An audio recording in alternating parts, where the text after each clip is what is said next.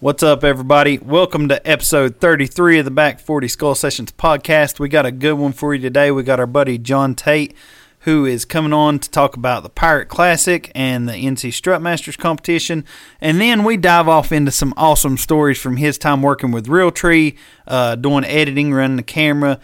We go from everything talking politics all the way into talking about Dale Earnhardt racing and hitting bumpers on a snowy road. So we got some really good stuff for you guys today. And then we're also going to be covering what's going on with our youth turkey competition and then our first annual Appalachian Hauler Hunters Turkey Classic.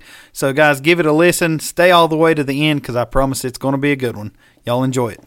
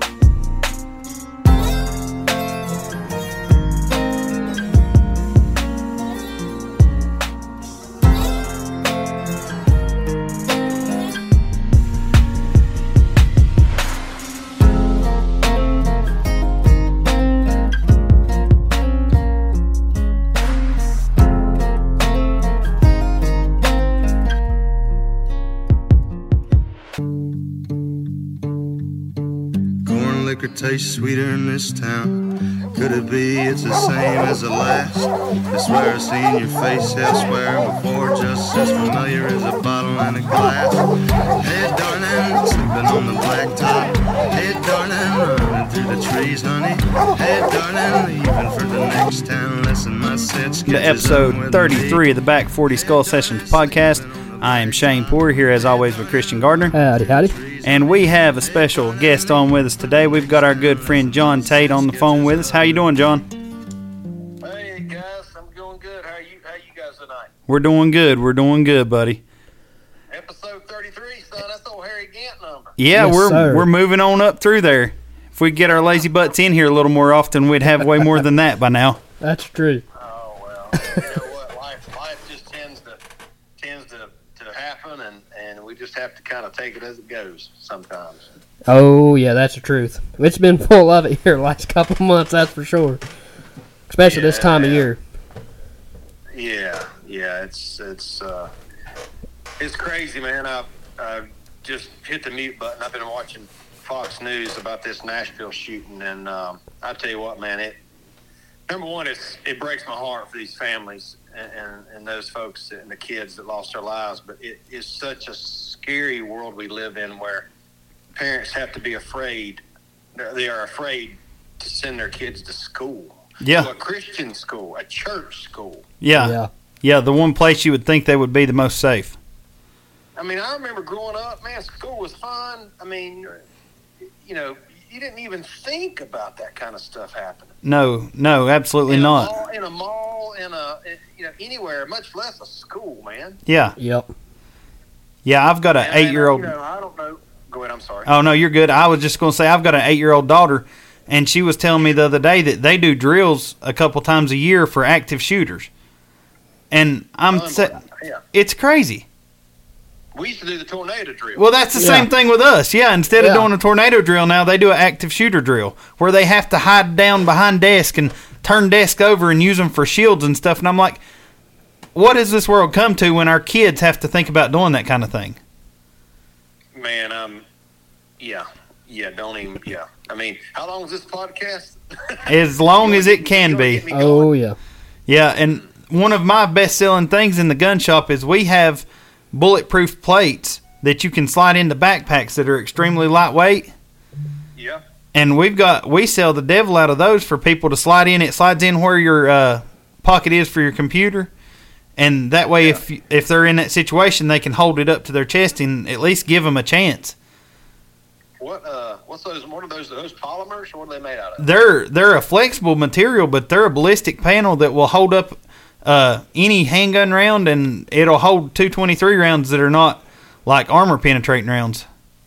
Wow, that's impressive, man. Yeah, they're crazy, and they're only like 2 pounds a piece. They're extremely light, but whenever I ordered them, I swear I shed a tear when I ordered them, like literally had a tear in my eye thinking about why we're having to order stuff like this. Well, heck, man, I used to have to order notebook paper and pencils, and I didn't even order it. I'd go to the store and buy it. Yeah. I mean, you didn't think about having to go to school and maybe not come home the afternoon. I mean, what the gosh almighty, man! I just have to. I have a lot of friends in Nashville. One guy, songwriter guy I know, his kid was at that school. Mm-hmm. And I haven't talked to him, but he posted something on social media saying that his kid was fine and everything, but just a very scary deal, a sad deal, and they are obviously affected in more ways than any of us because it's so close to home. But yeah, it's you as a parent. I mean, I don't have any kids, but I mean, I got a nephew that's my best little buddy in the world, and and I love kids anyway. Kids are the best, and for some, he, she, they were whatever kind of person. I don't care if they're black, white, green, yellow, orange. I don't care what your affiliation is or what for you to have that kind of a mind to go in that much evil living in you, to go inside of a school and kill children. Yeah. And 60-year-old teachers. For real. They ain't no fixing that. No, there's not. Well, it was fixed at the end. There's one way to fix it, but that's the only way. The cops fixed that one anyway. Yeah, absolutely. But it's coming out of a group that claims tolerance and wanting tolerance and acceptance, but it seems like it's always the same ones. Tolerance. Yeah, they beg for tolerance and don't give any. No. So, but don't get me riled up, son. We're all about getting riled up. I can't. That's about what we do more than anything on this podcast. But yeah, like you say, it's a sad time. But one thing that's not a sad time is we are just right on the cusp of April, which means it's almost time to start chasing turkeys in North Carolina. Man, I've got one that's been teasing me this past week. He's behind my house. Gosh. Strutting with him. So you know me, I got my camera lens out there, right? I'm zooming in. I'm like, what you got on your legs, son? And I'm telling you what now, he has got some freaking hooks, buddy. Good grief.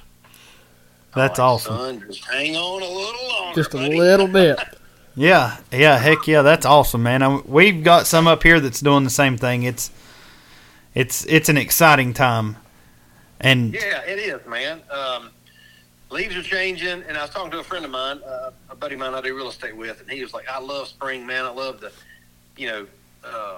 seeing the that bright green, that early spring bright green. Absolutely. Green up and birds are chirping, and he lives in Georgia. He's got turkeys gobbling behind his house. He gets up every morning and listens to them, and it's like I was thinking yesterday or today. He said I can't remember which, but he said I want to get up and enjoy this because you think about it. As far as a green up or the leaves changing in the fall, you don't have but about, if you're lucky, 70 or 80 of them that you get to see in your lifetime. Yeah, yep. Yeah. And he said, I'm trying to soak it in, man. I don't know, it was just a very reflective moment that he mentioned for himself that had me feeling the same. And yeah. We're just so blessed and lucky, and when luck, I don't believe in luck. I believe in we're blessed and shown favor, but from God. But it's that we get to enjoy it, and number one, and number two, we get to appreciate it. Yeah. Oh yeah. It makes you wonder how people that don't hunt, they don't realize what they're missing. Whoop, John, did we lose you there? I think I heard the phone beep. Sure did. We lost him. Get him back on there. Sorry about that, guys. We've had a little technical difficulty there. John's phone call dropped out. We're going to get him right back on here. Ooh.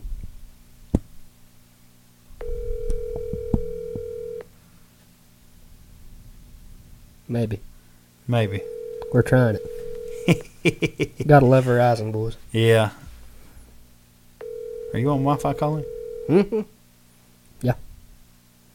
We might have to edit this part out, but we probably won't. Nah, probably not. It's part of the real thing. That's exactly right. That's life in the mountains, guys.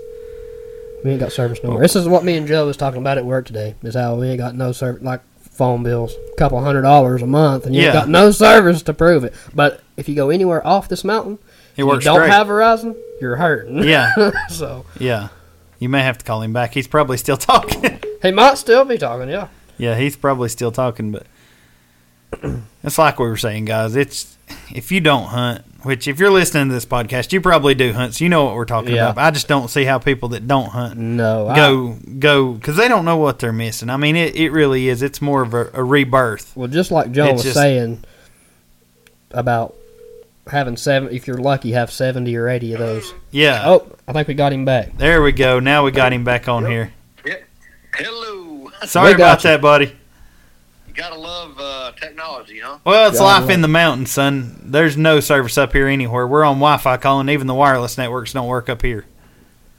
Yeah. Oh, I'm sure, man. Whatever happened to them good old dependable landlines? Yeah, no joke. For real. No you might joke. have a little hum in there, but they still work. They work. Yeah, most of the time.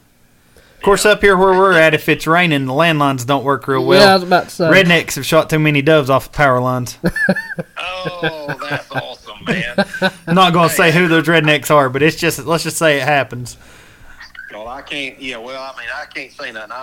I've picked a bird or two off the old telephone line before. Well, they're a little easier to hit when they're sitting still. That's right. It's just that bottom line's got a little more juice to it. It's a little thicker. It's easier to put pellets in. Yeah, exactly. I mean, it's just like you going to the county fair and picking them up at the shooting gallery. Yeah, that's right. That's right. Yeah, those things, they eat too good to let them get away. Yeah. They are so good. Oh yeah. So good. So we were talking about turkey hunting and being blessed to enjoy it, and you said something about you wonder how the folks that don't hunt, I think we got cut off after that. Yeah, they don't know what they're missing. I mean, they really don't. They don't get to enjoy nature, and they don't get to see God's creation like we do and really, really just soak it in. Yeah. And I think this COVID stuff, man, and maybe it's changed, I don't know, but this COVID stuff 2 or 3 years ago, folks started buying more land and getting away from the cities and being self-sufficient. And there was a huge exodus of a lot of the bigger cities in certain ways and towns. And I think some people maybe nowadays do get to enjoy it more because they're the ones that bought the property. And whether it's 5 acres, 10 acres, or 1,000 acres, whatever it is, more and more people are wanting to move out. Yeah. It's just kind of like, we want everybody to enjoy the outdoors because, let's face it, our numbers from a hunter and a next generation hunter standpoint, they're, I hate to be doom and gloom, but they're not what they used to be because nobody takes their kids hunting and fishing anymore. Yeah. Well, and when we grew up, took it for granted, and not everybody did it, but a lot of people did it. Yeah. And this is one of those things. It was a rite of passage to go dove hunting Labor Day weekend. Yeah. And, squirrel hunting in the fall and deer hunting and just different things. But it's just not that way anymore, man. There's so much, life is so much busier and so many more distractions that is going by the wayside, Yeah, for sure. Well, and it's when we were growing up, it was like the first day of deer season, the first day of bear season was an expected holiday at school. They knew you wasn't going to be there. Yeah. I mean, it was less than half the kids were in attendance at school, and everybody else was in the woods. And it's just not that way anymore. No, it's not. And you know, and I get well, I'm dating myself here, but when I was growing up, you had football and basketball and baseball. Yep. And my parents were so good to me. They drove me 2 practices a week, games on the weekends for football, and basketball was all during the week and at night. Up late helping with homework, and baseball in the spring, and they didn't have to do that, but they did. But now there's kids that playing travel baseball, football, basketball, travel basketball. Yep. Then you got, golf and ultimate frisbee and soccer. Soccer's huge. Yeah. Oh, yeah. Oh, yeah. And there's so many more sports and so many more things that are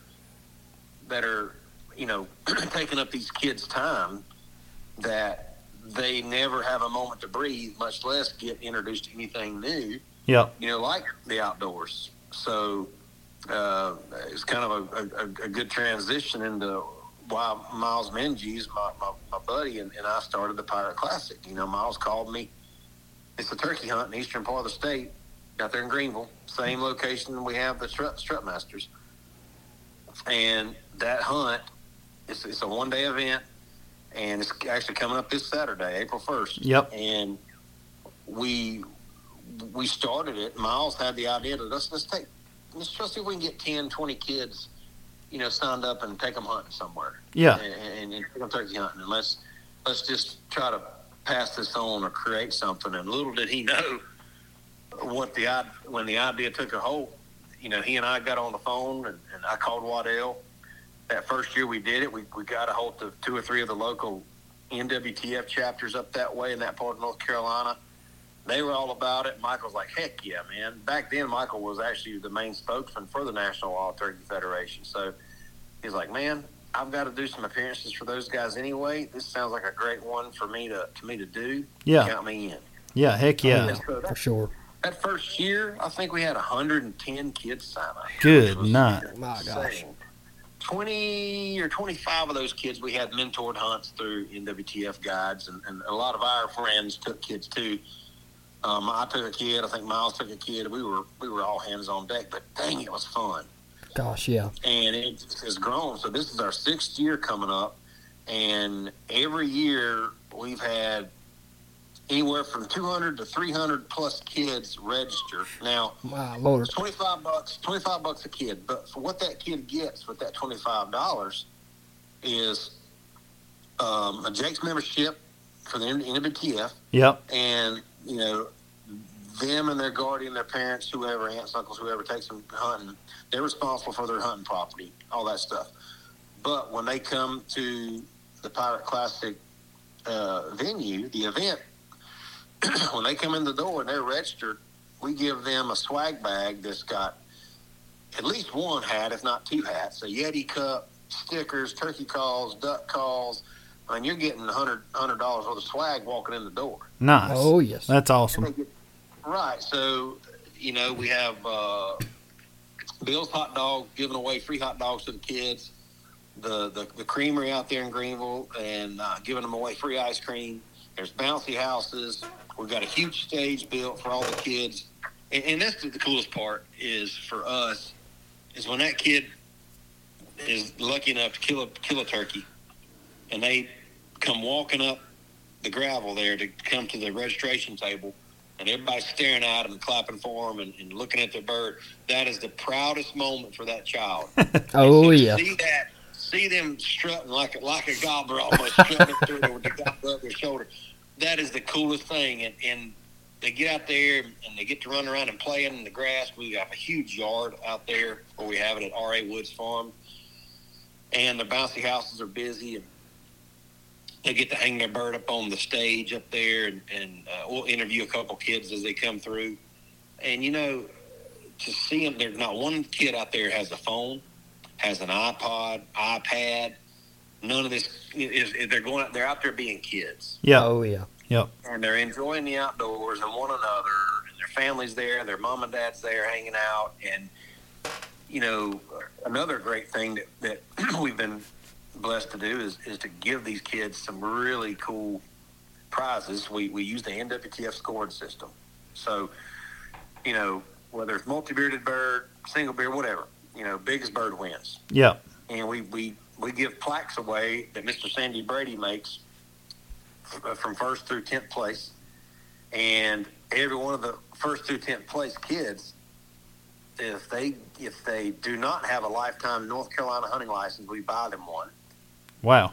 Nice. And if they do have right, which is a huge deal. Yeah, absolutely. That's huge. I didn't have one growing up. Yeah, that's awesome. But then thank you. And we give them that. And if they do have a lifetime license, then their secondary replacement prize is a shotgun.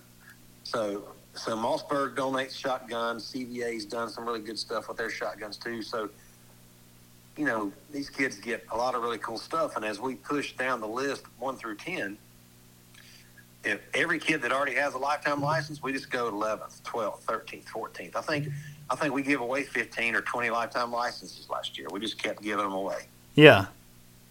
Oh, my goodness. And that'll pay. Now, what's funny is when you see an 8 or 9 year old kid kill a big bird, and he sees that shotgun laying on the table, and he gets mad when he don't get that shotgun. And their mom and dad's like, "No, son, trust me, this is going to pay off for you way better in the long run. Just trust me." Yeah, absolutely. Sure. Well, and there's a lot of kids, especially the ones that you guys take on mentored hunts that are not raised around that stuff. Probably that's going to change their life forever, whether you guys know it or not. It's going to change their life forever. Yeah, and that's our goal. Is we've already got the kids that their dads or uncles or whoever, granddads, have taken them hunting before this, and it's kind of they enjoy it and they love it. That's a part of their life. That is their lifestyle. That's their way of life. And so with the ones like you're talking about, I took a kid one time that lived in Raleigh. He had never been. And he was just so excited. We could see the bird in the tree way off gobbling. He flew down and came, and he missed him. But that kid he wasn't upset. He wasn't mad. He was grinning from ear to ear because he got to experience that. Something he'll never forget as long as he lives, I'm sure. Something he'll never forget. And all you can do is plant that seed and hope that it sticks with him, and he wants to go fishing. He wants to go back turkey hunting again. He wants to go to a gun club down the road, shoot skeet, shoot a gun, shoot at the pistol range, do something to get outdoors and celebrate that. And that's our goal. And we're pretty proud of it. It's, definitely, God's had his hand on it. But man, we're really blown away at the impact that the Pirate Classic has had. And honestly, it's caught national attention. We won Best Jake's Event of the year nationally, I think 2 times at the NWTF convention. Maybe 3 times we won it. Wow. Oh, wow. Nobody's doing anything remotely of that size. And, I'm not going to take credit for it. Miles wouldn't take credit for it. It's a perfect storm of that part of the state having great bird habitat. Oh, yeah. With a lot of ag. There's some big timber, creeks, gracious landowners, gracious hunt clubs, a lot of guys that want to take some kids hunting or that do take their kids or their nephews or nieces or whoever hunting. And our turkey habitat and population, more than that, is tremendous right now. Yeah. A lot of places in the other parts of the country are kind of low, but due to different variables. But right now, that part of North Carolina is thriving with the wild turkey. Oh yeah, sure. Absolutely. We've seen it when we go down to hunt with Strutmasters. It's crazy from one end of the state to the other. The difference, it's insane. Yeah, it's obviously a lot less people, which help. It's bigger tracts of ground. 100 to 500,000 acre farms out there, big wheat fields and beans and corn. It just, they have the habitat to thrive. Yeah. And I don't think, and I don't know this because I don't live out there, but I'm pretty sure for whatever reason that a lot of guys out there have helped to control the varmint population, which really helps the turkeys thrive. Oh yeah. Yeah, they've still got guys that are, coyote hunting every night, and they're coon hunting every night they can, and trapping and doing all that stuff, and all those things they matter. Yeah, absolutely, they matter. And it adds up, and it's like, okay, well, this is working. Let's keep it working. Yeah, you know? And so that Pirate Classic has, you know, it spurned another idea out of Miles. He was sitting around. It was the weekend after Strutmasters. He was watching Pirate Classic, excuse me. And he was watching the Masters golf tournament. And he sent me a message. He goes, "Hey, man." He goes, "I'm sitting there watching this golf tournament." I said, "Yeah." I forget who was winning. We were talking about the golf and whatever. I can't play golf worth a flip, but I love to watch it. Yeah. And he was like, "What if we used the formula of the Pirate Classic and did it for adults, and somehow use it to, obviously, let's figure out a prize system, but use the Strutmasters to benefit the Pirate Classic with a lot of the funds raised from the team entry fees and sponsors and that kind of thing." I'm like, "Man, let's get on it, son." So we formed Strutmasters with that concept of, excuse me, sorry, but allergy, man, is it bad pollen up that way? Not yet. It's getting there, but it ain't there yet. We're suffering for days. My eyes are swelled up. I've been scratching. It's been rough. Yeah, sorry for that cough. After what's going on, I took a Zyrtec, but sorry for the cough. But anyway, I stopped midstream to had a squirrel thought about that's why I was coughing. Anyway, he's like, let's get some jackets made. Let's come up with a logo. Let's get some jackets made. Let's give the winning two-man team as a two-man team event. Let's give them, let's do a jacket presentation like they do at Augusta National. Let's come up with some money prizes, and I think it'll be a big hit. I'm like, heck yeah. So we started reaching out to those same people. Like Miles is very connected in that part of the state with his family business, and he just knows a lot of people. I know a lot of folks from the hunting industry and sponsors, companies. And so between us, and we actually used a lot of the local guys out there, friends of Miles and mine now, we created a board of members, and they help us in so many other ways too. But that first year was the COVID year. Yep. So we did all this planning. Miles and I, we got the business started. We put a lot of our own money and time into getting it going, and then COVID happened. And so we're sitting here going, and at that time, our state was shut down, and our governor, he wasn't too fond of anybody doing anything. And, yep. Folks we were on that verge of getting fed up with it. Yep. Just it was still scary. Don't get me wrong. It's a scary thing, but so we're like, man, do we have to cancel this? What are we going to do? And we talked about it. It was like, well, man, it's an outside event. It's not mandatory. Heck with it. We're going to put up signs to encourage the social distancing stuff, because at that time we didn't know anything. Yeah. Nobody yeah. Knew. Right. They talked like they did, but nobody knew what was going on. Yep. So we just did the best we could. Encourage folks. Hey, if you want to come, great. If you don't, great. But we're going to have it. Well, there were so many perfect storms that first year because nobody was able to do anything. Yeah. And folks were chomping at the bit to get outdoors, get outside. So as you guys know, campers, side-by-sides, four-wheelers, boats, you couldn't find one. No, not at all. And, right. Nobody was going to, they canceled the NCAA tournament. Yep. That was billions of dollars down the drain. And so, along with that, all the country music, all the concerts, no matter what genre of music, was canceled. Yep. NASCAR races, everything. NASCAR races. Are you kidding me? Yep. It was what, 4 or 5 weeks, Christian? We didn't hear Gentlemen Start Your Engine? Yeah, I think it was 6 weeks, right at it. Six, okay, good. I knew it was quite a while, but... Yeah. So anyway, excuse me, we started reaching out to everybody. Of course, I called Michael and Culpepper and Nate Hosey and Birdsong, and of course Hal Schaefer, my buddy. I produced Drop Zone, and got around to calling my old songwriting number one song hit writing buddy Rhett Akins. I'm like, hey Rhett, we're doing this. Love you to come. Come play a little bit.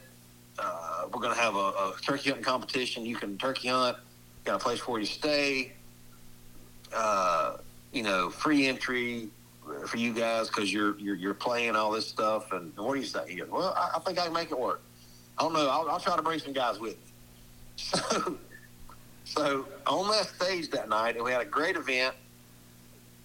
Ton of birds checked in. I think we had like 55 or so teams that first year, which to us blew us away. Yeah. Oh, yeah.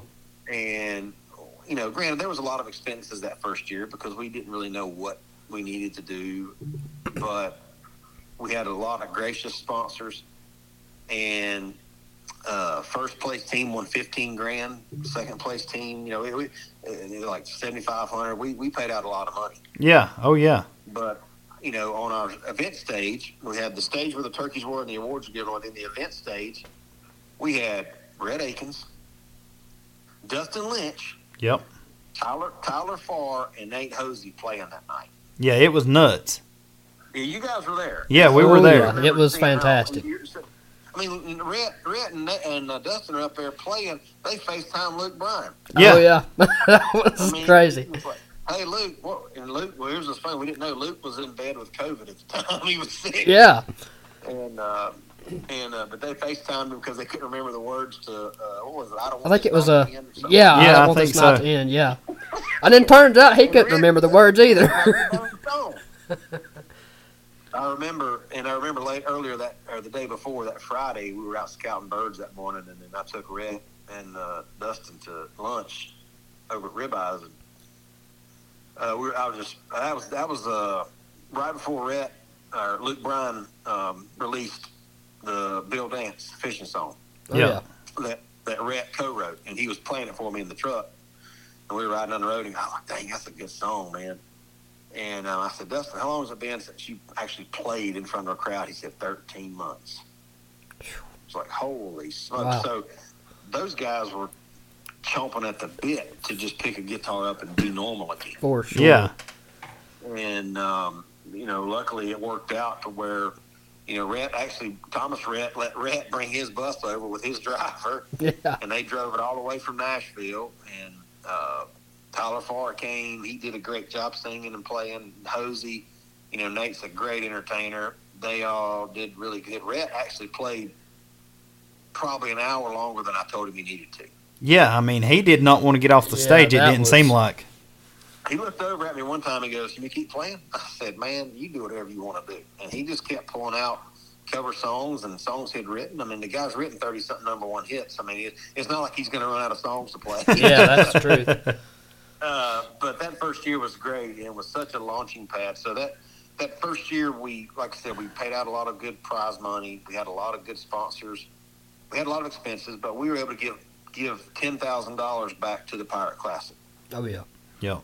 And last year, Strutmasters exploded. We tripled our team numbers, and wasn't able to get Rhett and them back. There was just too much going on. Of course, everybody was back touring and playing again, so they weren't able to make it work with their schedules. But Michael Buck came and played. We had Nate Hosey get up there and play. Styles Hari, Styles actually he's coming back this year with Nate to play. Styles co-wrote that number one song that Luke put out a while back called Country On. Yep. Oh, yeah. Yep. So Styles will be back this year and hunting, and Nate Hosey's bringing his full band this time. Nice. So it's going to be a rocking good time. Heck yeah. That's awesome. And before they go on, y'all, I know y'all, if y'all any kind of, like me, you kind of keep up with what's going on in the hunting world and the country music world. But if y'all ever heard, and if y'all watch The Voice, you ever heard of a young artist called Sadie Bass? Yes. Yep. So Yes, Sadie's sir. coming to play. Nice. Heck And, yeah. she's a hunter. She's fixing to go on a tour, and she and her agent are like, man, we got to do this. So we were tickled to have her come. So it's going to be another good year, man. The hard part for a lot of the TV teams, because I've been answering text messages and emails, a lot of the TV teams, Waddell, Culpepper, Michael Lee and those guys from Lethal and Backwoods Life, and a lot of them can't make it because it's Easter weekend. Yeah. Yeah. It's just how the calendar fell on opening day. So I feel like the local turnout will be great. I don't think, a lot of my TV hunting buddy teams, they won't be there, and understandably so, because that's a very important weekend to be at home with your family. Oh yeah, for sure. Yeah, so, it is. It is for sure. But next year we don't have to worry about it. Easter's March 31st next year. Nice. So, but it's opening day, and it's just how the calendar lined up, and we're still excited. We're gonna have a great time. We've got a lot of teams signing up. I think everybody's kind of waiting to the last minute to sign up because they're trying to find that one big bird that can win it. Of course. Oh, yeah. They're trying to get one tied to a tree so they can win that thing. That's right. We can't say a whole lot because actually, as of today, we officially have a second team for Appalachian Holler Hunters that's going to be entered. So Nice. Nice. Good, man. Yes, so we'll be there with bells on. Well, we're excited to have y'all back and everybody that's signing up. And for anybody listening that hasn't signed up yet, I don't know what you're waiting on, because you need to get signed up. Because after April 3rd, we're not taking any late registration. We're not registering any teams after April 3rd. Yeah, and they don't understand what kind of party they're going to be missing. It's so much fun. Oh, man. It's so much fun. And last year, when we tripled the team numbers, obviously that brought us in a lot more money. So we were able to donate $25,000 last year back to the Pirate Classic. Nice. Oh, yeah. Very nice. What that does is allows us to put money back into that nonprofit. Awesome. So if that don't tell you something, it's just that important, and that's what we want. We want kids to come out there, enjoy the outdoors, go turkey hunting, and get some cool goodies. I mean, and some of the parents have given us the kind of the stank eye when they get their grab bag, because they'll have a crow call or a turkey call, and their kid will not stop blowing it. They're like, could y'all put something else in the grab bag next time? Absolutely not. They need to learn how to use that stuff. Absolutely. I mean, that's my thing. It's like, well, here's the thing. Would you rather be doing this or blowing a turkey call? We're like, well, I understand. Yeah, exactly. And but it is funny to see it, and to that both of these events, they're back-to-back weekends, and it's almost become like with you guys. It's becoming a tradition. Yeah, and we never would have thought that. Yeah. Well, I mean, we make a big deal out of it. We come down on Thursday morning. We make a whole weekend out of it. And the people we stay with, they're looking forward to us coming back. Like, we go down for the pheasant hunt, and the first question is, you guys coming back down to turkey hunt? Absolutely. We wouldn't miss it for the world. Yeah. Well, like we was talking about earlier, how used to deer and bear season was a holiday. This is a holiday for us. That's our big celebration. Way to kick it off. Yep.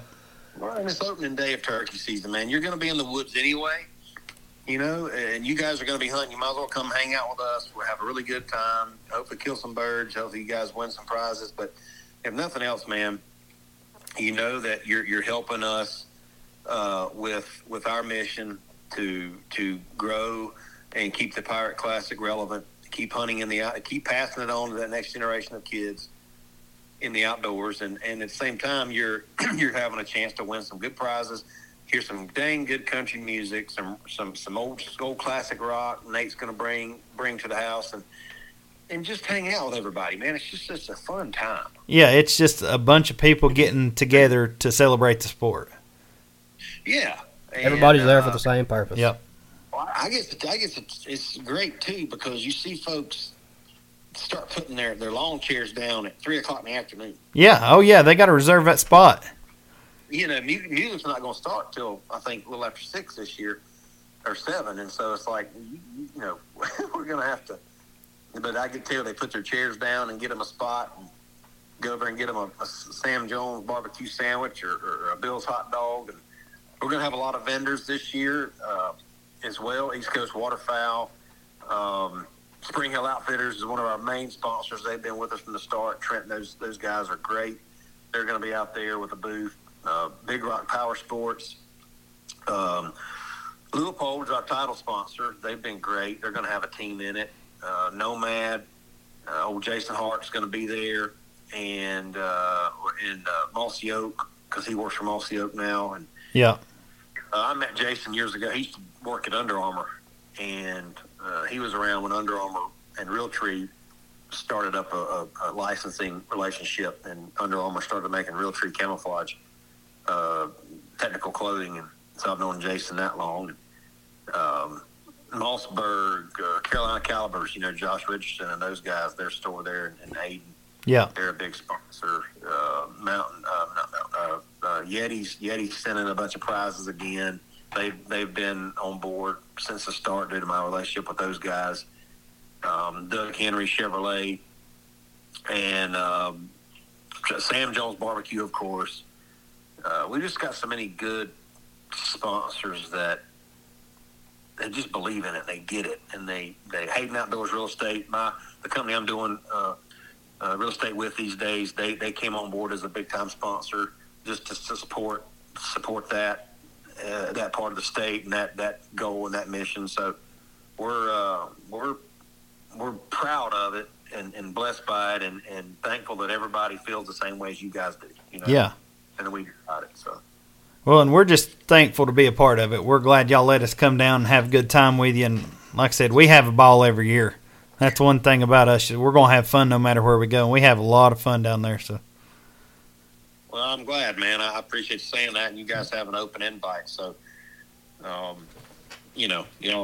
all, the hunting industry, the outdoor industry is very small. Yeah. Oh, yeah. And, I've been in it a long time, but ever since I got out of college. But it is a small world, and it's easy because you can know so many people.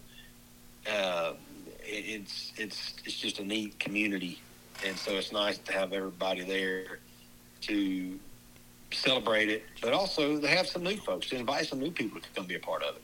Yeah, and we try to bring new people down every year, and like I say, we try to spread the word as much as we can with this platform and our YouTube show and everything else. And I mean, it's a lot of fun. If anybody's listening, you guys haven't done it yet, you need to do it for sure. Like, it's worth the trip. 100%. Yeah. Well, thank you, man. We're excited, and I'm looking forward to it, man. It's going to be a lot of fun. Heck so I yeah. can't wait to see you guys. Yeah, man. Well, you speaking of your your relationship with Realtree and stuff, while we had you here, we was going to dig into that a little bit if you got a little bit of time. Oh, man. Yeah. Like I said, I've been doing this a long time, and I think this is my 25th year of, 25 years. Unbelievable. I was a junior at Appalachian State, and I didn't need to do an internship. The communications department up there didn't require it for graduation, but I was like, man, I want to do something fun. I did some radio and TV stuff there. I called some of the football games back in those days with some guys, and that was really cool on WASU 90.5, the app. Yep. Oh, yeah. That's a campus radio station, and so that was cool. I was a DJ on the station. We did all kind of stuff, did TV stuff. So I enjoyed it, but man, I remember I was sitting there watching Monster Bucks 4, and Monster Bucks, the VHS tapes. Y'all might be a little too young to appreciate this. Oh, no. Monster Bucks tapes were the deal, son. Absolutely. Like you ran over people in Walmart or Rose's or whatever store to get those suckers. Yeah, You buddy. dang right. That was my childhood. A couple weeks ago, I actually found some that were still in the Walmart wrapper, and I bought them for like $1 a piece at an antique store. Yeah. And I got them and put them in my living room in my little curio probably cabinet. got the first 10 seasons at my dad's house. Yeah, I still got some in the cellophane, man. And nobody at that time, other than the Drury's, Primo's had some good stuff. Mossy Oak had some good stuff, but at the time, nobody was showing and filming big deer like Realtree. Yeah. Oh, yeah. Weren't. And I was at Appalachian State, And I was watching, and I remember watching Monster Bucks 4, and I was like, this is so dadgum cool, man. And even they'll tell you, David and those guys will tell you, Michael, Monster Bucks 3 and definitely Monster Bucks 4 was when they really turned the corner from a footage and production value. They turned that corner. Yeah. So I grew up in Denver, North Carolina, in Pumpkin Center, North Carolina. And I went to high school with Hank Parker Jr., Billy Parker, old Catfish. Oh, yeah. And so Hank Parker, they lived on Lake Norman here. Hank Parker's office was it was on Highway 16 right there at the end of the old dirt road my grandparents lived on. And I was like, man, I'm gonna see if I can do an internship with Hank Parker on this fishing show. I didn't know anything about the outdoor industry. I didn't. I know that I thought it'd be cool to work for, a fishing show or a hunting show or whatever, but I had no clue. This was when the internet was just an idea. Yeah. Right. The email was in very infant stages. The internet was, you might find a couple pages that were just like parked pages that had no interaction. It was just a page. Yeah. And it was dial up. It was whatever. So I called and set up an appointment with Hank Parker at his office there in Denver, North Carolina. Came home from school that weekend and had a great meeting. Hank was so nice, like he still is. I saw him 2 weeks ago at a MLF fishing tournament here on Lake Norman. I saw him. I'll get into that, but he's like, man, I don't really have any kind of work for you from production side. He said, I've got one camera guy that films all my shows. He said, my production work's done out of Dallas, Texas at 41 Entertainment. And he said, man, I just can't help you. And I said, well, what do you think if I called somebody like Realtree? And he's like, well, he said, that's actually a good idea. He said, you definitely could get in with those guys as maybe a production assistant or a camera guy or something. He said, matter of fact, I'll try to call Bill or David for you and try to help you at least put a good word in for you. Yeah. So I'm like, that was a Friday. No, man, thank you very much. I appreciate it. So I spent the weekend with my family. I drive back to Boone that Sunday, and I go into the old Boone Walmart. And you remember the old Walmart back then in the hunting fishing section had a one way in, one way out entry, right? Yep. So at the end at the entrance there was like a magazine rack, and it had all these magazines. Well, there was a Realtree Outdoors magazine sitting on the rack, and it had a picture of Bill Jordan in some of the Realtree snow camo with a huge Canadian buck he'd shot at Northway Outfitters, whatever, up there in Canada, Saskatchewan. Yeah. So I picked the magazine up. The magazine might have had 20 pages in it. Very thin. It wasn't like the big, thick North American whitetail back then or whatever, Buckmasters. But I picked it up. I was thumbing through it. And I'm like, how am I going to get in touch with these guys? Because back then, if you wanted to find somebody's phone number, you dialed 411. Yep. Yep. And asked the operator the information line. So I knew they were in Georgia, but I didn't know where. And I looked on the inside cover of that magazine. At the very bottom in the fine print, it said, Jordan Outdoor Enterprises, 1390 Box Circle, Columbus, Georgia, 31907. I mean, I still have that memorized today. Gosh. That's awesome.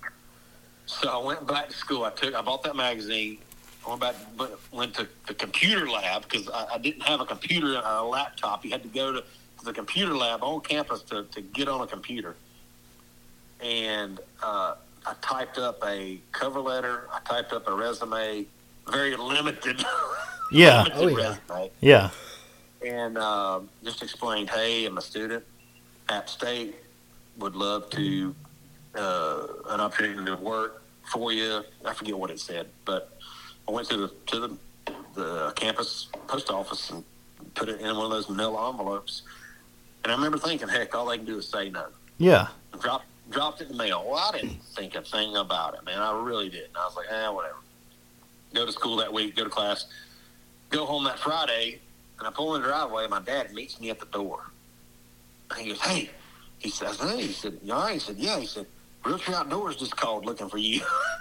Holy cow. Oh, wow. I was like, what? He goes, yeah. It's a guy named Steve Finch. Here's the number. Well, Steve Finch was the main producer there at Realtree. Him and Michael Waddell were the main editors and producers at Realtree back then. Steve and Michael were the masterminds behind Realtree Road Trips. Nice. You know, Steve and Michael's concept of that show changed outdoor TV forever. Yeah. Oh, yes. So I get on the phone with Steve, and I was so excited, man. My dad was pacing back and forth up and down the hallway listening to us. And, you know, I was on the landline, the old curly Q cord telephone.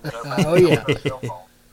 And we talked about things, and Steve said, man, I think we'd love to have you come down. We're going to film our Monster Buck 6 TV segways in the cabin up here in about a month. Come down, we'd love to meet you. We'll spring for a hotel for you. We'll let you work and meet everybody. I'm like, man, this is freaking great. Yeah. So I go down there. First person I meet is David Blanton. David is taller in real life than you think he is. Oh, yeah. Oh, yeah. He really is. I saw him in South Carolina. He'd stretch. Yeah, and so met David, and then I sat up there with Finch, and we're looking over editing. I'm looking at all this footage, and I was blown away from a production standpoint. They had all these editing computers and these editing suites. They had this big control board where you had to manually go in and you had your inputs labeled. So you had to take these RCA jacks and plug them in with these 4-foot cords into one jack, and then match it up to another input down the line that was going to help two tape decks or a digibeta tape deck in the computer communicate. So this was way before hard drives. Yeah. You had all these beta tapes and these machines, and I can't even explain it was, don't get me wrong, it was digital editing, but very, very, very elementary Yeah. style. Oh, yeah.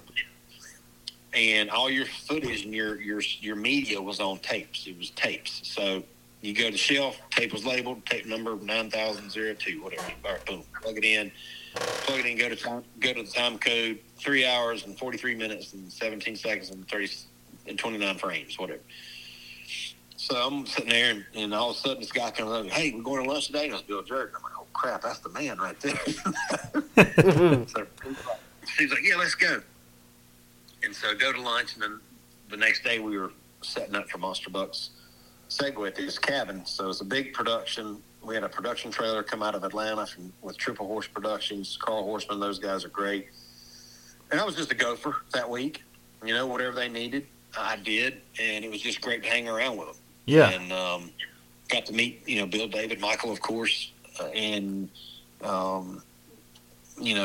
went back to school and just was blown away, because actually they paid me for my time being down there. Like they bought my meals, paid for my hotel, and paid me a production assistant rate for being down there. So I was like, man, that's unheard of. Yeah. So, Oh, yeah. get back home, and maybe 2 weeks later, David Blanton calls me, and he goes, hey, man, loved having you. Kind of wanted to pick your brain on maybe you coming to maybe film some hunts for us. I'm like, holy smokes. So here's all I could do, not to cut a backflip. Oh, yeah. And I was like, well, David, I'm going to graduate in the fall of this was like May of '98, right around the time the semester was ending. So, man, he said, we'd love to, have you come film this fall. Well, I had one more semester of college left. I'm like, golly, I'm like, well, heck, I can't turn this opportunity down. Yeah. Right. So I canceled all my fall classes, postponed it.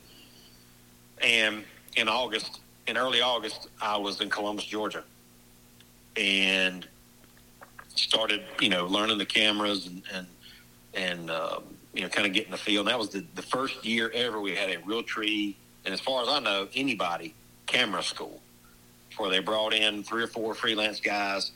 Actually, the Primos guys came over. Brad Ferris, Kenneth Lancaster, and Jeff Sherwood came over from Primos. Wilbur sent them over to learn and kind of take some notes on how to film hunts and do better.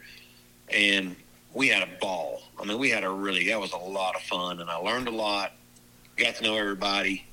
And so the fall of '98 was my very first year of filming hunts for Realtree.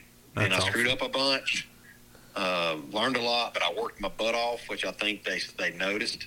And, that got me. I went back to school in the January of '99. I went back to App State, graduated in May, and then I was back living at home, fresh out of college, broke. And David said, "Hey man, we got to have you. You want to freelance again this fall?" I'm like, "Yes sir, I'd love to." And so fall of '99, same gig, a little more seasoned.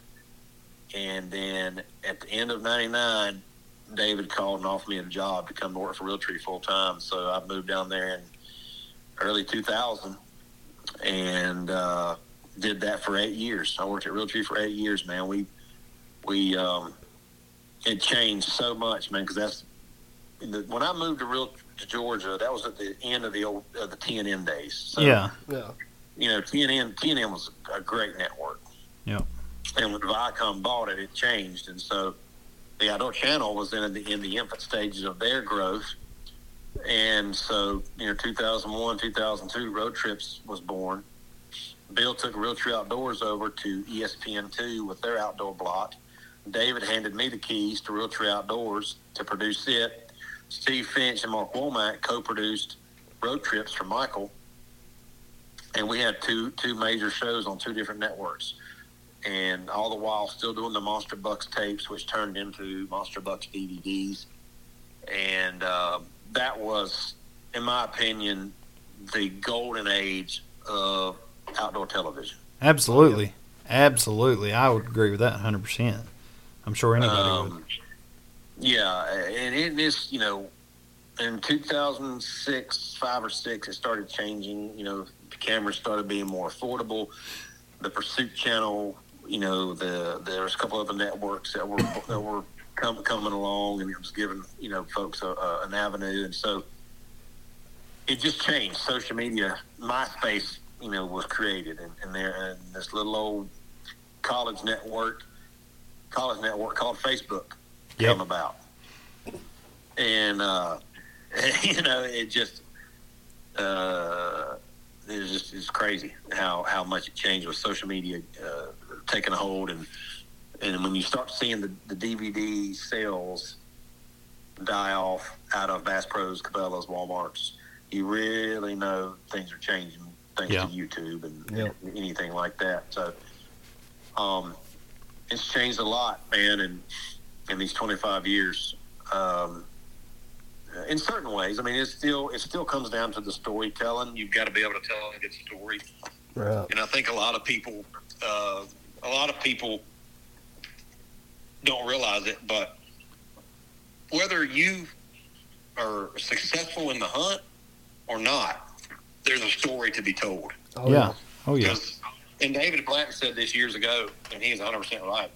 He said, if you ever film anybody, he told us this is the camera school. He goes, guys, never underestimate a miss, filming a miss. He said a miss is more valuable than killing a 180 on video. And, of course, we're all thinking, yeah, right, a 180 whitetail, yeah, right, But he went on to explain it, and he's like, think about it. How many guys do you know have killed a 180? And we're like, well, at that time on my hand, I knew about 3 or 4. Yeah. And that and I said, but he said, how many do you know that's missed a deer? Of course, everybody's missed a deer. Yeah. Just like that relates so much better.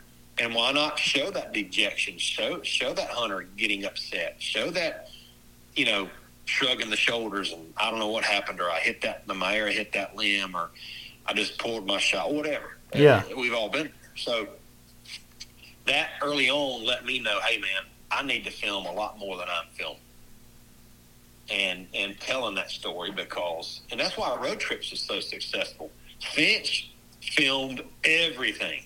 Yeah. And Michael was so aware of what was going on. He was just being Michael.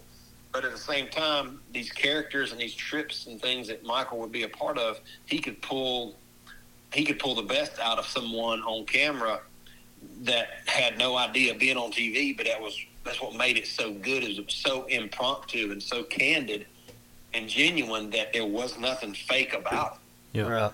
And that's when you get your best stuff. When you're filming or you're in the moment, whether you're filming or not, just life happens. A moment in life happens. The coolest stuff happens when you least expect it. And so as a production guy, as a storyteller, my job was to always be ready. Yeah. And to be thinking, be so much in that moment, thinking, okay, this is a good conversation, or this is fixing to happen, or whatever, and I need to be filming this. So I just hit record.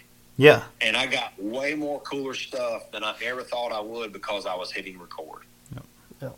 And being deliberate about my efforts on trying to tell that story. And one of the better stories I tell about that side of it is, this was like 03 or 04. It was early January. David had a late season Illinois hunt book for him and Gary LeVox. He used to be lead singer for Rascal Flatts.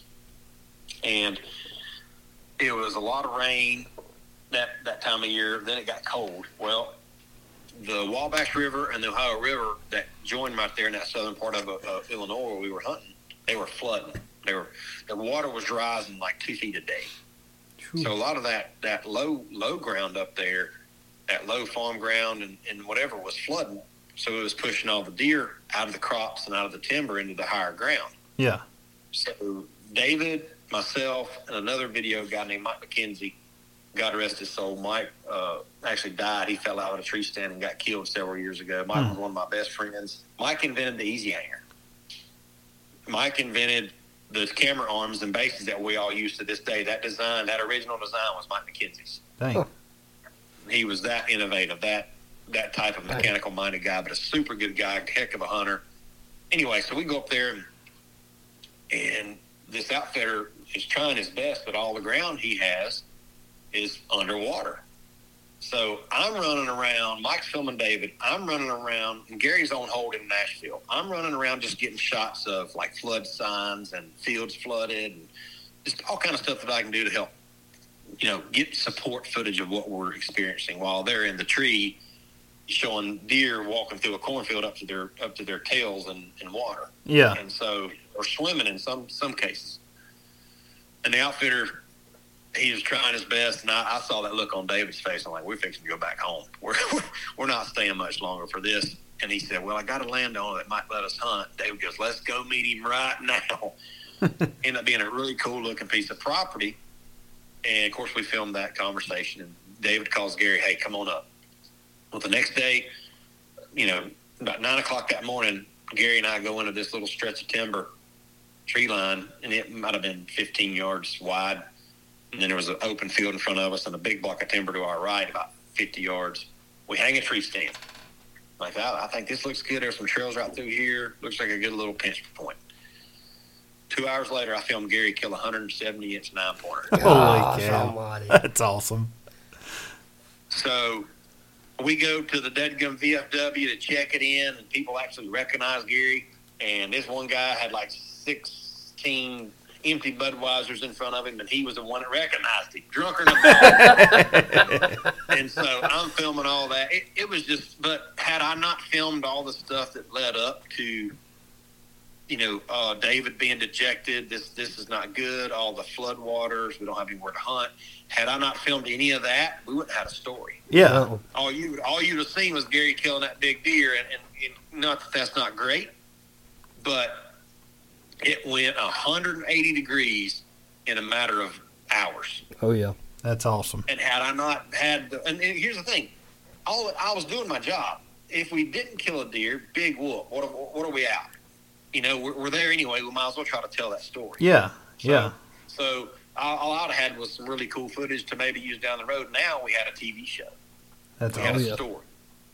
And so that's always the example I use with guys that ask about filming, or is how much filming is too much filming. And there's a fine line there. You just have to kind of feel your way through it. But I've just done it so long, obviously that I know what it's going to be. And I don't know, I'm still learning. I still learn every trip I go on what's good or bad or what's going to work. But, I've edited enough and filmed enough. Just like any other job, you experience matters. Yeah, absolutely. So yeah, man, it's. We lost him again. Dang. Internet cut out that time. Did it? Yeah. We'll get him back here in a second, I'm sure. Yeah, we'll get him back, guys. I think that's a good spot to take a break real quick, and we will be back shortly with the Back 40 Skull Sessions podcast.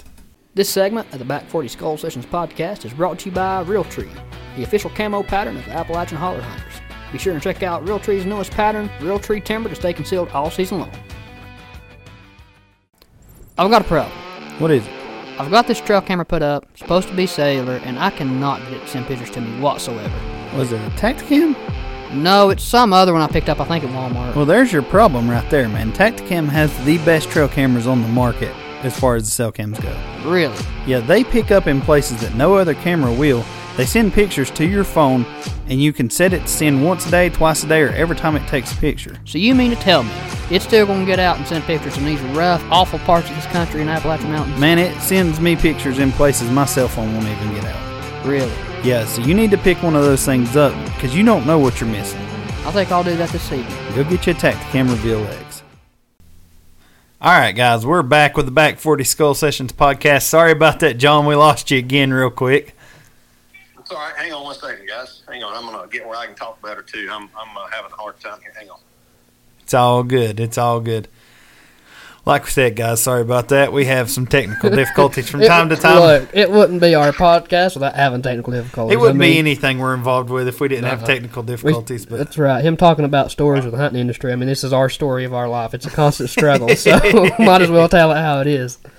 Oh, I was just thinking that my stories are boring y'all to death, and y'all don't know that. Not hardly. I'm terrible. Like when I'm listening to somebody tell stories like that, I just get quiet and listen. Yeah. I grew up always listening to people tell stories, and I love taking it in and listening and learning how somebody what people went through to get where they're at, and do these things. So I'm terrible not to even talk. I'll be dead silent, just listening and taking it in myself, and terrible not to respond or listen at all. Yeah, and it's a good point. I remember sitting there and listening to my papa was telling fishing stories and hunting stories and just stories about growing up, and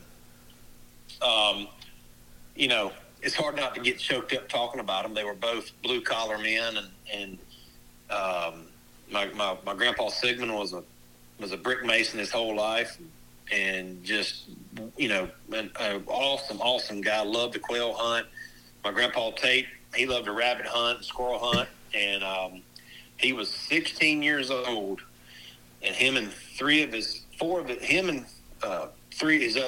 brothers. He was 16 years old. They all signed. He had his dad sign him in to go into the Navy for World War II at 16. Holy cow! Wow! And by the time he got through basic training in the Navy, he was 17 and was on the USS Intrepid in the South Pacific, and shot. He was a gunner's mate and a gunner, like a deck gunner, and I've read his letter of his honorable discharge or commendation letter that he got. My grandma's got obviously the original copy, but he was credited with shooting down at least 10 kamikaze pilots. Wow. 17-year-old kid. That's insane. Holy cow. And I'm telling you, you can't get a kid that age to cut their own grass these days. No. It was a different breed of man back then. It is a different generation. Absolutely. It was a different breed back then. And think about my other grandpa. He was 7 years old. Grandpa Sigmund was 7 years old and started laying brick then, and doing blue-collar jobs. And he laid brick for 40-something years. He had forearms like Popeye, man. I guarantee it. I'd say so. Had no Brown and Auto 5 shotgun. Both of them did. My papa Tate did too. Them old Brown and Auto 5 shotguns, them old huntbacks. They used to carry them things bird hunting and squirrel hunting and stuff and quail hunting. And I've got my grandpa Tate's old Brown, and he gave it to me before he passed away. And that thing's in better shape than I am. That's awesome. Awesome. God. But anyway, but like listening to them tell their stories, that's our family. That's our history. That's something that I think is lost, and nobody writes these things down. No. Uh-uh. And my advice, I want to do it too. I want to write some stuff down, and I try to keep a journal of all my trips, which I'm very bad at doing. But I've got a handful of them and just thoughts. Yeah. That hopefully someone will enjoy someday. But because you have so many and things go on, and you a lot of your family story gets lost. Yep. Yeah, and that's thank God that it folks wrote all the stuff down from the Bible and these other history books and things that we wouldn't have. It's really scary to think how quick a lot of that history could have been lost and forgotten. Yeah, absolutely. Easily. Well, and that's one thing we've discussed is doing a series off of our podcast where we go around and talk to, we call them basically like the legends of bear hunting around here, because bear hunting's a big thing in this area. And we go and take our podcast setup into their house and just sit there and listen to them, record stories, because these guys have got stories from their grandparents and everything else. I mean, and it's a lot of history of the hunting itself that has never been told before. Yep. And if everybody don't get it from them while you can, that's it. Be lost. We lose them every year. We have one or two that we lose every year, and before long, all these guys are going to be gone. Yep. Yeah, and then their knowledge and their experiences are gone. Yeah. Yep. Yeah.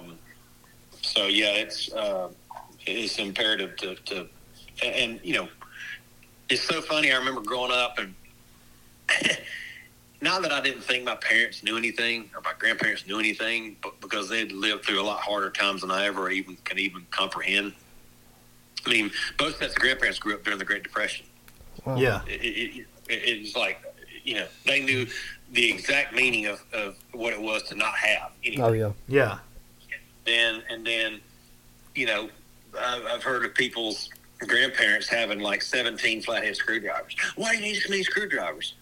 And I have to, and sometimes I probably say too much, but it's like, look, that man right there grew up and didn't have anything. Yep. So you didn't people like that, you don't throw anything away. No. Never. Because you may be able to use that old bumper from that 49 Ford 20 years later for something. You don't know. That's right. Yep. I remember my great grandfather used to straighten nails and put them back in a can. Yeah. There you go. Absolutely. Yeah. Ain't that crazy how far we just throw them away? Yeah. I mean, those are folks, they're out there straightening nails to use them again. Yep. Mm-hmm. Because there's nothing wrong with them. No, they're still good. And like you say, he grew up in the Depression too. Yeah, exactly. We're spoiled. We're so spoiled. Okay. And that's what's wrong. I think we kind of circling back to a little bit the evil in this world, but I think, especially with America, we're so spoiled. Since World War II, we became such a more of a superpower than we already were, but we've never had to want for anything. No, and I don't think it's truly. I don't think it's been done out of ill intentions, but they always say the road to hell is paved with good intentions. Everybody wants life to be easier on their children than it was for them. But in doing so, at some point, I feel like we've gotten a little bit too easy, and to like you said, we've raised several spoiled generations. I mean, we're one of them. Yeah, and we really are. And I'll never know what my granddad saw in the South Pacific. I wish I would have asked him more questions about it. I was his only grandson, and he probably would have told me, maybe not everything, but I really wish he would have told me more. Or I would have asked him more. Yeah. I wish I would have heard more quail stories, bird hunting stories of my grandpa Sigmund, and just whoever. And that's, I've been able to do a lot of really cool things in my life, man. I just can't even imagine. I mean, if you'd have told my 10-year-old self this, I'd have laughed at you. Oh, yeah. Well, I'd have laughed at you at 21 years old the week before I went to Realtree. I'd have laughed at you. But, I've got to meet a lot of really cool people, a lot of really, famous people and singers and NASCAR drivers and baseball players. But, and they're all great. And it's fun to meet those folks that are your heroes and people you look up to because you realize they're normal. Yeah. Just cause they're, successful and on a world stage, they're still normal people and they want to be treated normal. Yeah. And since '98, one of my trips that year was to the Pearlitz Ranch, and so I got to go and hunt with Chipper Jones and film Chipper kill a big 10-pointer down there. And Chipper and I have been buddies ever since. Wow. And Foxworthy was on that trip. I got to meet Jeff's brother Jay, who's still a good buddy of mine. Jay, I'm a big North Carolina Tar Heel fan. Jay actually played football at Duke in the '80s when Steve Spurrier was coaching Duke.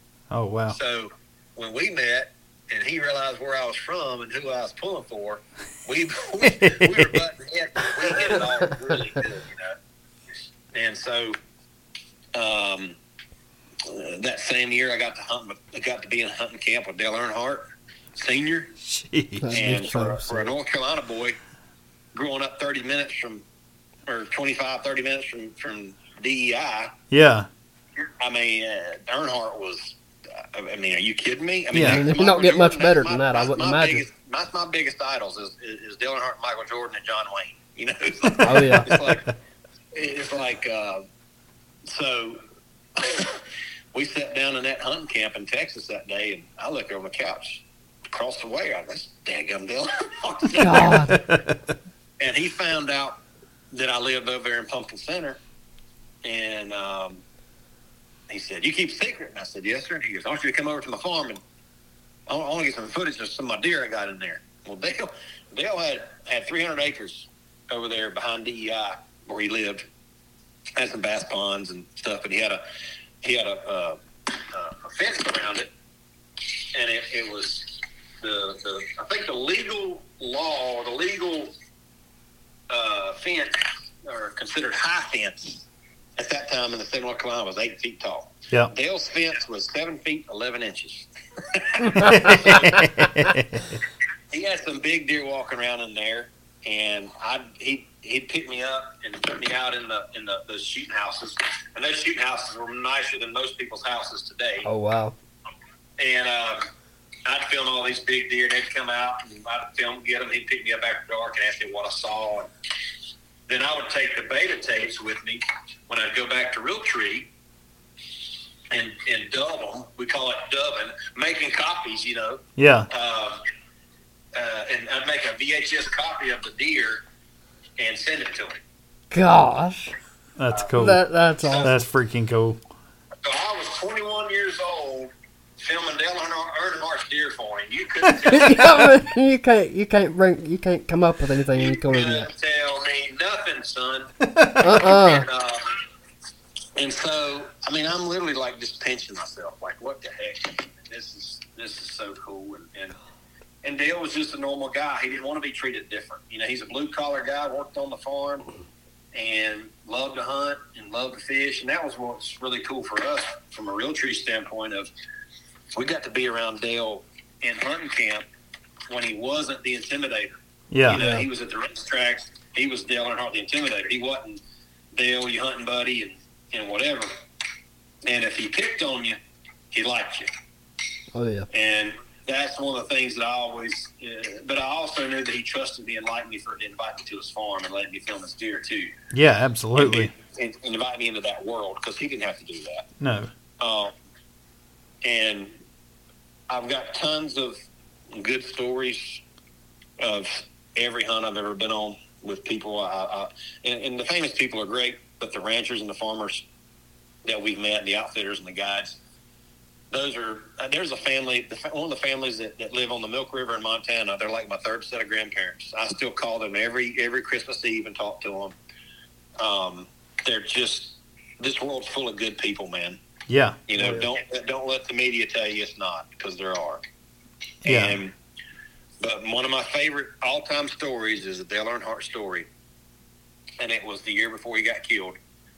We were hunting at the old Don Kiske farm in Iowa, and it was Bill Jordan, Ned Yost, who used to be, at that time, Ned was the third base coach for the Braves, and Ned went on to coach the Brewers and then the Royals, Kansas City, and won a World Series in Kansas City.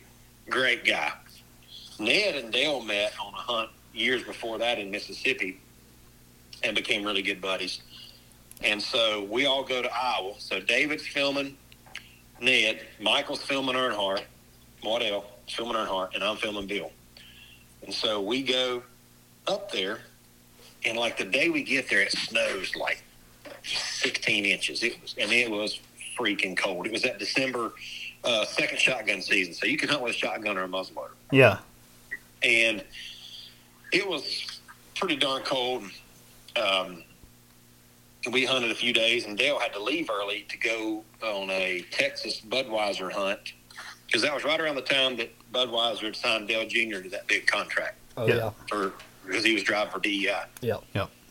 And Dale was mad because he had to leave, because we really were having a good time. And he was finally able to let his hair down and relax and not think about business. Right. And he had to leave. So he was kind of, grumpy. And his pilot, Mike Collier, great guy. They were staying at Don's parents' house. Don, Ned, Dale, Bill, and Mike were staying there. Me, Waddell, and Blanton were staying up at Don and Candy's house up the road about a mile. And Dale had some stuff up there he was going to pick up on his way to the airport. Well, for the trip, Bill had rented an Explorer, and Don, Kiski, and Candy had rented a Suburban. And Don had his ranch truck, and we used these SUVs to get everybody out to the tree stands easier, because there was so much snow and whatever. It just made it simpler. Yeah. So Dale's driving the Suburban, and they leave, and they're in front of us. And Dale and David, me, and Michael are getting in the Explorer. David's driving. I'm in the passenger seat. Michael's on the back left side, and we're going up to the other house, and we get behind Dale and them. We're going to get our camera gear to go film that afternoon. David was going to film Ned. I was going to film Bill, and I think Michael was going to tag along with me and Bill. So Dale's up there in front of us in the road. He's kind of fishtailing, and this is deep snow on the roads. They had run a motor grader through it. It was still deep. Yeah. He's up there fishtailing and having a good time like a kid. I look over at David, and I said, David, you don't have a hair on your ass if you don't try to pass Dale Earnhardt. And David got that little snickering, and he floors it. And here we go. And this is a snow-covered county road in southern Iowa, right? We're going down through there, and Dale sees us coming on. He floors it. And David gets on his bumper, and then he's brake checking us, and we're going 40, 50 mile an hour. Yeah. And so David, and then Dale kind of moves over a little bit. Well, David gets up and gets alongside of Dale, and we're hauling the mail down this road. And I look over, so that about this time we get alongside of him, and I hear Michael go, somebody's got to live through this crap. Michael puts his seatbelt on. I look over. Candy Kiski's in the passenger seat, squalling, crying, like her hands are shaking, like yelling at Dale to stop. Mike Collier's in the back seat, just shaking his head, and Dale's got that crap-eating grin on his face. Just look, one hand on the wheel, looking over at me like like he always did. Yeah. Like a mule at Friars, Oh, yeah. And so we end up, he actually slows down, and David, we get past him. And I'm like, well, yeah. Michael's like, yeah, heck yeah. All of a sudden, we get rammed in the back.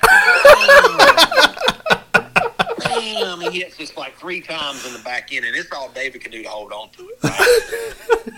and he is pushing us down this road, and we're coming up on about a 90-degree turn in this county road, and all that's out in front of us is a big ditch and a cut bean field. Yeah. We're fixing to go flipping out through this bean field. This is not going to be good. And Dale backs off. And we slow down, and we go around the curve safely, and we get up to the house up there. And so, of course, Michael and I jump out. And we're pointing at Dale as they pull in the driveway. And he takes that Suburban and rams it into the back end of that Explorer. This is Bill Jordan's rental car. Yeah. He rams it into the back end of it, dents the bumper all to heck. And we're like, oh, crap, And he gets out, and Michael's like, yeah, baby, we passed Earnhardt. I said, heck yeah. Good job, David. And Dale comes up and grabs me and Michael both by the collar and pulls us right up to him. And he said, only because I let you.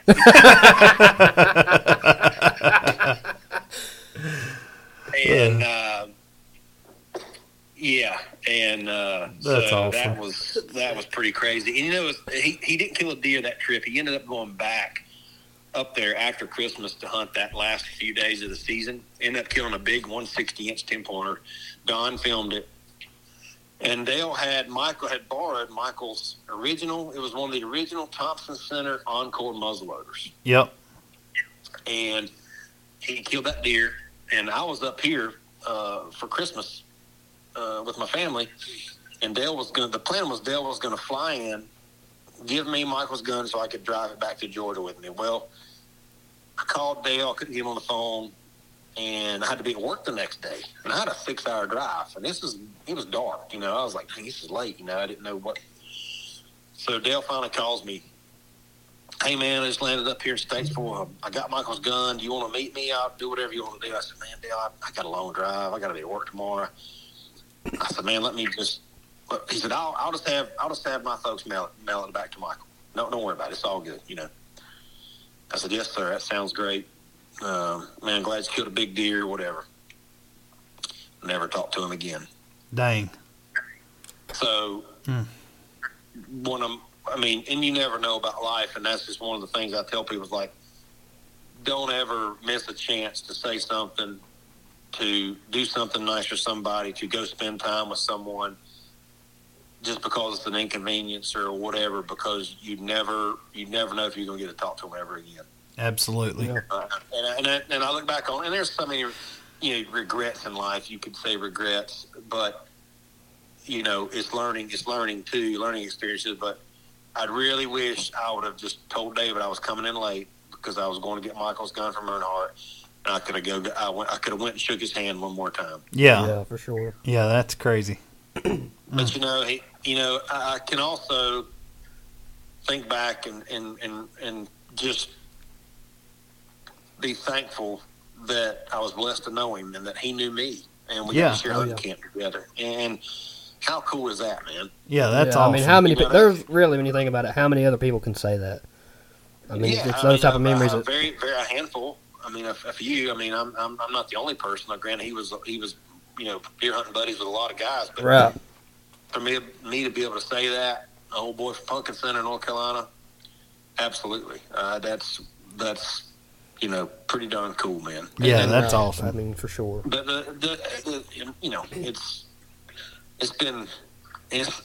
I'm blessed, man.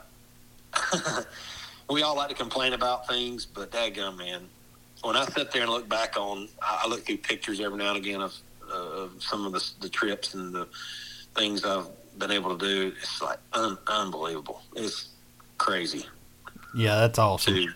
To think, where I've been and what I've done, where I've came from, and where I'm at now, and it's better than I deserve. How about that? You've lived the dream, that's for sure. Yes, sir. I've lived that dream. That's exactly. That's awesome. Right. That is awesome. That is awesome. That was great. I'm terrible to sit there and just listen. But man, I love those stories. I do too. Yeah, I got plenty more of them. Maybe we can save some for another podcast. Definitely. I don't think this will be the last time we have you on here. No, we'll save them for another podcast because I see us doing several of these in the future. Well, good. That's awesome. I just appreciate y'all's time and having me on, man, and thanks for letting me jibber jabber for a while. Yeah, man, we appreciate you coming on, like always, and we're looking forward to coming down hunting Strutmasters. Good luck with the Pirate Classic this weekend. We wish you all the best. And good luck with y'all's youth hunt too, man. You told me about y'all's youth hunt. That's going to be good. Yes, sir. That's this Saturday as well. We are excited. I think we've got like 55 kids signed up. Which is pretty good, for our area and for what we got going on. That's pretty good. And like I say, that's 55 kids out hunting and not doing something else. So, the birds are in trouble. That's exactly absolutely, right. Absolutely. We're excited. Well, good. Well, y'all should be, man, and I'm happy and proud y'all are doing something like that. In my opinion, there's not enough of those type of events out there. And granted, they are a lot of work, but the reward outweighs it 100 times over. It is so worth it, for sure. You guys are going to definitely have a good time with it, and I think the Pirate Classic is going to be another good turnout, and heck, man, I guess we'll see you guys in about a week and a half. Yes, Yep. sir. We are looking forward to it. We'll be there with bells on. Yeah, we'll be down on Thursday, I guess. So, yeah, we'll be there. We'll let everybody know. Remind everybody, man, ncstrutmasters.com. Get signed up. The registration's there. Recommend registering on a laptop or a PC. We've had some glitches when folks try to register on their phones. Yep, found that out. So, yeah, exactly. So, yeah, you did. You found out the hard way. Yes, sir. Just remind folks to definitely sign up on a laptop and get signed up and be a part of it, and we're going to have a really good time. So yeah, and even if you sign up, even if you don't kill a bird, make sure you go to the event. Like you will have a blast. If you don't hunt, the music and the event itself is a great show. You don't want to miss it. Yep. Yeah. Well, thanks, guys, very much, and I appreciate y'all being involved, and looking forward to having you again. Yes, sir. All right, guys, well, we're going to take a break, and we will be back shortly with the Back 40 Skull Sessions podcast. This segment of the Back 40 Skull Sessions podcast is brought to you by Mountaineer Outfitters, the official outfitters of Appalachian Holler Hunters. Visit them online on Facebook or Instagram, or visit them in person at 65 Haynes Road in Newland, North Carolina. Open 8 to 5 Monday through Friday, 8 to 12 on Saturdays. Stop by and see them today for all your hunting and shooting sport needs. So I had a guy come in the shop the other day and said he saw a giant buck cross the road in front of him. Oh. But I have no way of knowing who owns the property you run onto. Yeah, you do. How? You get the Onyx Hunt app. What is that? It's a mapping tool. You can see how big parcels are, who owns those parcels, and in some cases, get the tax addressed where you can either send them a letter or go knock on their door and see if you can possibly hunt their property. Really? So I can use that app to find out who owns that property and possibly get permission? Yes, sir. Well, heck yeah, pull it up. Let's get on there and find out who owns that property, because I'm telling you, he's a monster. Let's do it. All right, man. All right, everybody. We are back with the Back 40 Skull Sessions podcast. That was freaking awesome. This has been a good one. I mean, I don't know that much. I mean, we go from talking the political state of the and country. Everything going on, and then we get into turkey hunting, and then we're into Dale Earnhardt playing bumper cars on the snowy road. Yeah, I mean, how do you get any better than that? Dude, That's freaking awesome. I mean, like I say, I can just sit and listen. Yeah, like, absolutely. I'm terrible. I'm not you necessarily, but I'm terrible at the hosting things. I just want to listen. I just love to listen to these stories. That's what it's all about. Well, me and you both were sitting here with our freaking mouth, just our jaw dropped open. We're like, holy crap, God, that's so crazy. Freaking cool. Those are just cool stories. Stuff. Yeah.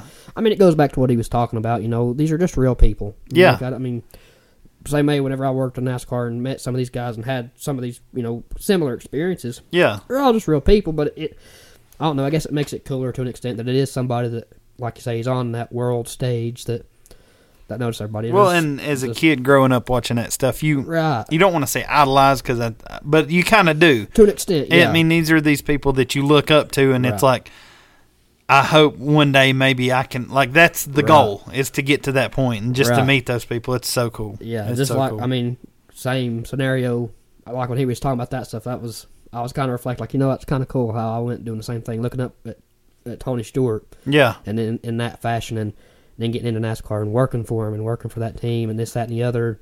And then to even filming for the hunting show that his longtime crew chief does, Yeah. Like, it's the small stuff like that. It's like, it's just cool to have those experiences and to hear him relate to his experiences like that with Dale Earnhardt and all these other great people. Like, yeah. It's just cool. It's just neat, like you say. It's cool. But all right, guys. Well, we are going to close it up. We're going to wrap it up here. I think we've got enough for today. Yep. We want to remind everybody about the Appalachian Holler Hunters Youth Turkey Competition. It will be Saturday, April the 1st. And it will be at the Avery County Cooperative Extension Center up in Newland. We're going to have a stage. We're going to have all kinds of inflatables. We're going to have prizes to give away. We got barbecue going to be there. Has he told you what the price is per plate? He has not. I think it was like $8 a plate last year or something like that. Yeah, it's right around that, I'm sure. And you get a ton of food for the money. Easter egg hunt, cornhole, BB gun shoot. BB gun shoot. We've got axe throw, kids axe throw. We don't have real axes out here for youngins to get their legs and arms cut off, so it's safe. Foam axes, let me rephrase. So we've got all kinds of events for everybody in the family. And rain or shine. Yep. We got indoor or outdoor. Yep. If it rains, we will be inside safe and out of the rain and warm. We have no problems there, so come regardless. If you don't kill a bird, show up. If you ain't hunting, it's like we talked about with Strutmasters, if you ain't hunting, come and show up. You're going to have fun, raffles. We're going to have all kinds of stuff. Yep. We've got a couple of guns we're raffling off and then all kinds of other stuff that we've been donated and we've bought. And so just come. It's going to be a good time. It's going to be a lot of fun. Sure is. And then after that, we've got Strutmasters. Strutmasters, Easter weekend. That's going to be a ball. And then our turkey hunt, our adult turkey hunt, April 15th, we're doing our first annual Appalachian Holler Hunters Turkey Classic. $1,000 for top prize for the biggest turkey. Second place is $500. Third place is $300. Yep. And then we've got some other stuff for a couple other places out. We're going to do we got some pot calls and stuff we're going to give away. So two-man teams. Two-man teams at $100 a piece. And our cash prize is guaranteed if we have a minimum of 18 teams. We have 18 teams. As long as we get at least 18 teams, we're paying that cash prize out regardless. Yep. We will not lower it otherwise. So as long as we get 18 teams, there will be a $1,000 first place. Yep, and we've already got guys signing up. So we've got them signing up left and right. It is going to be good. What is the date on that one? April the 12th? 12th? No. April 15th for the actual date. Deadline to get signed up is April the 12th, I believe. Yep. Like 3 days before. So that way you can't wait till the very day before and sign up if you do have a bird or not. So and you have to be signed up and you have to be paid before the day of the event. If you're having trouble getting it paid online, stop in to Mountaineer Outfitters. We'll take your money, get your registration done. Elk River Supply will do the same. But you have to be signed up in order to be eligible for the prize. Yep. Kids Day, we can be a little bit slack and we can help because it's for the youngins. This, you gotta be more strict. Yep. So when you got $1,000 on the line, you gotta keep the rules pretty strict. Nobody dropping fishing weights down the turkey's throat. We will be metal detecting these turkeys when we weigh them. Yep, metal detecting, lie detector test, the whole nine. If you drop a weight down a turkey's throat, if we done a lie detector test, whoever won, I'm sure would still lose because they'd be so scared. Yeah, people around in here. Well, they do it for Strutmasters. Strutmasters, you have to pass a polygraph. You have to pass a polygraph. But you done it up here. Some of these mountain fellers that ain't never done anything like that. They'd nervous fail it. Yeah, I'd be nervous. I'd nervous fail the one at Strutmasters. So. We lie so much and tell so much bull crap on a daily basis. I don't know what you're talking about. Anyways. Everything comes out of my mouth's the truth. Oh, yeah, I know it. That's how I am. But anyways. All right, guys. Well, as always, we want to say thank you to all of our sponsors. I do not have the list in front of me, and it is 9:30 at night, so we're not going to get into all that. But everybody that supports us, thank you for your continued support. All of the local businesses that done sponsorships, $100 sponsor things for the youth turkey hunt. Thank you so much. 37 of them. We've got a list. We're going to do a whole thing on our next podcast for them. We've got some good stuff coming. And we're going to list them all out on social media and all that stuff. But thank you for everybody that supported us, guys. I've been hoping and praying and promising this for it seems like 6 months. Go to YouTube. There's 3 new episodes of Appalachian Holler Hunters up. I don't know what happened. We hired a new producer. Yeah. It was my twin brother. I was going to say it's your girlfriend, but... I ain't going to say that wasn't a good boost. It wasn't really... She's not really a producer. She's just the one with the whip in the background saying, come on, get this done. Hey, it'll work. What else y'all do with that? We've got episodes coming up, and Season 3 is rolling in just as... What did you say? Wait a minute. I said, what else y'all do with that whip? I thought that's what you said, but I missed it. I was rolling into the next thing, and I don't even know what we're talking about. Wow. What was I saying? Is that why you were late? What? Is that why you were late? No, I was running, getting stuff for the kids. Let me go, I gotta go. Yeah, right. Anyways, she listens to this podcast. Yeah, she does. She's like, she listens to this before me and her was together. Oh, Lord. Well, that's good. Yeah, I know. Take it easy on him next time. Let him loose. Unshackle him. Let him get here on time. Anyhow. Back to what I was saying. We had to go off the rockers at some point during this show. Anyways, Season 3 is coming in hot. So, we got all kinds of cool stuff coming to YouTube. Everything goes the way it is and on track. Hopefully, if we're lucky, we'll have... we're rolling right into our turkey stuff from 2022. Yep. And as soon as we do that, we're going to have 2023 turkey footage rolling right in behind as it happens. Yep. We want. There's a word for it. I think it's live. Live. It ain't live. I can't remember. There's a term for it, but I can't remember it because it's late. And anyway, we're going to join the masses and post as everything happens. So we'll roll through. We're going to be posting it just a couple. We will days roll after. through turkey season, and then we will start into last year's deer season and bear season, right into this year's as it happens. So season 3 is really 2 seasons in one. So season 3 is going to be packed. Yep. I'm so excited. Editing has been sweet so far. Everything's coming together just right. Cool new intro. Same intro, but everything's updated. Yep. We got some cool new sponsors rolling in, going to help us out, and it's going to be sick. Heck yeah. But as always, guys, we appreciate you listening to us. Whatever platform you're listening on, if you don't care, share it, like it, subscribe, follow it, hit the notifications, leave us a rating, write us a review. That really helps us move up through the numbers. And as always, thank you for listening to the Back 40 Skull Sessions podcast. Yeah. Struggled on that. Everybody knows everybody. Well, they sure as hell know me. In that mad dog town, 65 southbound in the middle of Tennessee. Yeah, I left black marks on every turn, too sharp like Boduke and General Lee. With all the hell This segment of the Back 40 Skull Sessions podcast is brought to you by Realtree, the official camo pattern of the Appalachian Holler Hunters. Be sure and check out Realtree's newest pattern, Realtree Timber, to stay concealed all season long.